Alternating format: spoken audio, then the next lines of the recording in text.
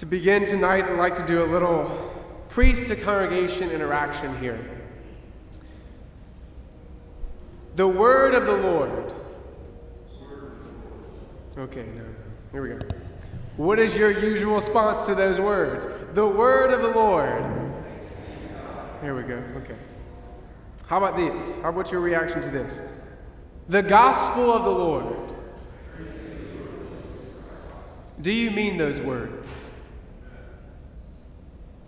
When the word of God is proclaimed, it's not read at Mass, it's proclaimed. When the word of God is proclaimed, and the proclaimer says, the word of the Lord, is your heart so moved to say, thanks be to God.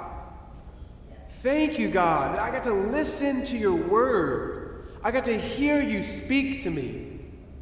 Then as we stand for the gospel, because it's the words and deeds of our Savior, Jesus Christ, when the priest says the gospel of the Lord, is your heart so moved to say, praise to you, Lord Jesus Christ, because I got to hear your voice. I got to hear what you did for me. And if not, why? Because the way we respond to those two statements is a visible and audible expression of what we believe about the Scriptures. Your words, Lord, are spirit and life. We heard in our first reading, if you can remember back to that, it was only about 5 minutes ago. We heard from the book of Nehemiah, right? And what happened was that the people of Israel had sinned so much that God punished them. And he punished them by sending them to exile. We pick up on the story today where they're coming back from exile, and we have Ezra and Nehemiah. They're trying to, you could say, reinstate the life of the temple. They're trying to bring the liturgical life back alive to the people. They had not done that in exile. You could say they haven't gone to church in a long time, so they're trying to redo church for them. And so what they do is Ezra stands up, and it says that from daybreak until midday, he proclaimed the Scriptures. If you think the readings there at Mass are long, think again. 6 hours of reading and proclaiming the Scriptures. And what does it say about the people? They listened attentively. Can you imagine for 6 hours listening, taking in all the words? But that's not it. They were also weeping. They were weeping at the sound of the Scriptures. Why? Because they hadn't heard them in years. And two, they were reminded of the mighty deeds of God. And they realized how sinful they were. And so at the very proclamation of the Word of God, it moved them to weep and to listen attentively. But that's not it. Because their reaction wasn't just with their mind. Their reaction wasn't just with their tears. Their reaction was with their bodies. That as they heard Nehemiah step up, you could say, to the ambo, they all rose. Sound familiar? That's what we do at Mass when we hear the words of Christ. But then they didn't rise to their feet. They prostrated themselves on the ground as they were listening to the words of God. Back in the Old Testament, you prostrated for one thing, and that was the presence of God. And so they longed for the Scriptures so much, they had an understanding that Scriptures were the very words of God speaking to them, that they presented their bodies in total submission to listen attentively to the words. Your words, O Lord, are spirit and life. And so we have the people of the Old Testament giving for us an example of how to approach the sacred Scriptures. We have this reading because, well, our gospel reading is all about, you could say, that liturgy later on in the time of Jesus. You could say a liturgy of the Word was going on. Let me give you a little background. They're in a synagogue. A synagogue was kind of like a satellite church from the temple. You can only offer sacrifice in the temple, so what they would do, they would set up these satellite churches, right, in faraway areas. And that's where they would attend church, because they'd have to walk a long ways to get to the temple. And they would have preachers read the scrolls, right? Take the lectionary, read it, and preach. And so Jesus, the homeboy, he's back at home, he's in Nazareth hanging out. He goes to church like a good, I was going to say Christian, he is a Christian, I guess. A good Jew. His mom is telling him to go to church. And he's considered someone of great esteem because they let him read.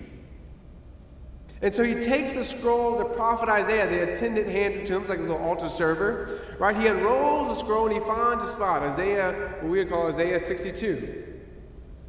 And he takes the words upon him. He says, "The Spirit of the Lord is upon me, because he has anointed me." Picture Jesus reading these words. "To bring glad tidings to the poor. He has sent me to proclaim liberty to captives and recovery of sight to the blind, to let the oppressed go free, and to proclaim a year acceptable to the Lord." This prophecy was all about the Messiah. This is what the Messiah would do. And Jesus proclaiming these words. And all of a sudden, he stops. He puts the scroll back, gives it back to his altar server. Right? Back in those days, they didn't preach standing up. They preached sitting down. He sits down, and what does it say? The eyes of all in the synagogue were fixed on him. They looked intently at him. What moved them to look so intently at Jesus? It was the very words of God. And they hung upon every word he was about to say. His first line to the homily, "Today, this scripture passage is fulfilled in your hearing." I'm sure you could hear a pin drop. They looked intently at this man who was proclaiming the words that was the prophecy of Isaiah, the very words that would show them exactly who the Messiah would be. And he says, "Today you are seeing that man before your eyes." Brothers and sisters, what moved them, what disposed their hearts to be able to receive those words from the preacher, right? This isn't me trying to get you to listen to my homily. But what disposed them were the very words of God. Because they were listening attentively to the words.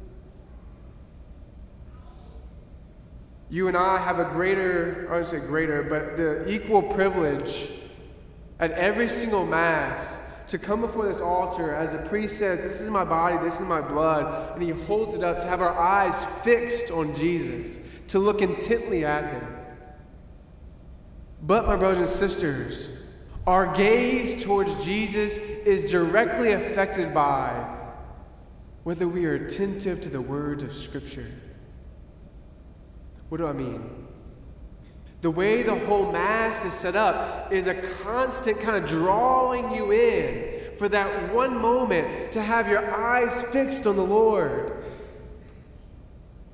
and then to receive him.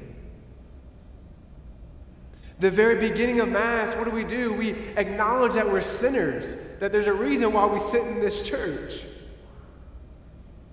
We're saying, "I'm here for a reason, because I need you, Lord." And then from that humility of recognizing we need the Lord, we go right into the sacred Scriptures, because that's the first way he feeds us.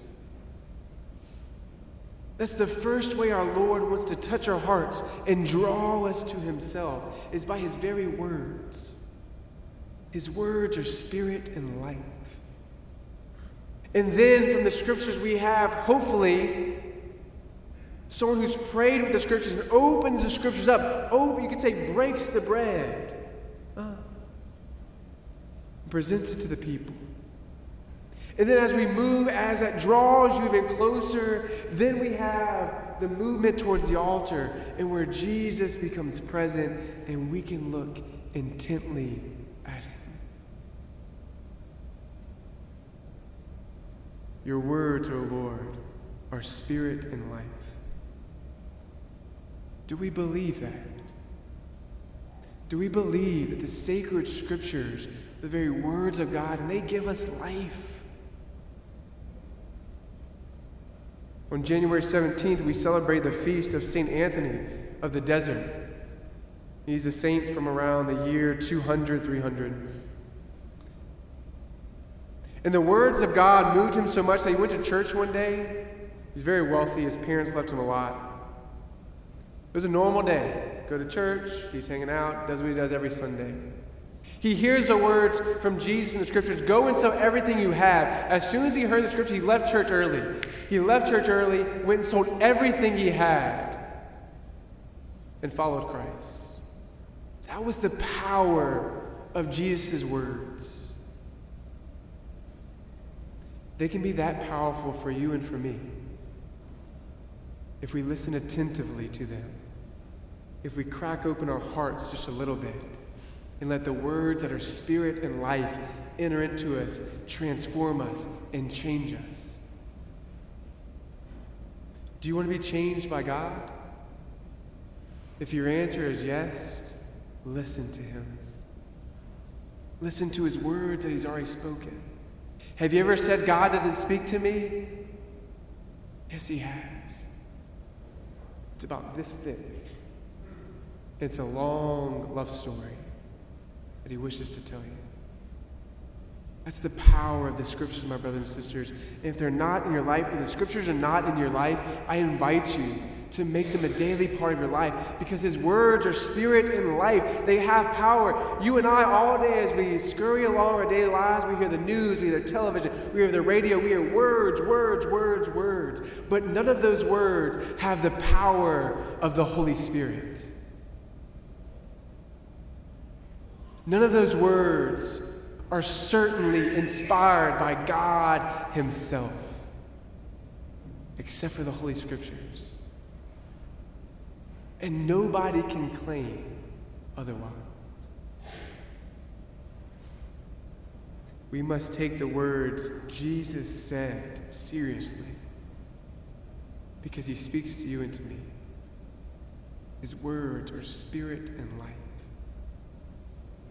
My brothers and sisters, I invite you to make the scriptures a daily part of your life. You want God to throw a bomb in your life? Be faithful to his words. Believe in his words. And when you come to Mass, be like the people of the Old Testament and listen attentively to his words. Do you want the Mass, the Eucharist, to mean something? Pay attention to his words. Let him draw you in like a good groom does to his bride. A man who has that charisma and swag about him, he knows how to speak to a woman, doesn't he? Right? Women, that's probably what immediately attracted you to you, right? Maybe to your husband, the boy you have a crush on, right? He talked to you for the first time, and you soaked it all up. You were hanging on every word he had to say. And when he told you how beautiful you are, you were like, thank you. When he told you the great gifts and talents you had, you soaked it in. That's what Jesus does with us by his words. He draws us in. And he says, take and eat, for this is my body. This is my blood. Our brothers and sisters, his words are spirit and life.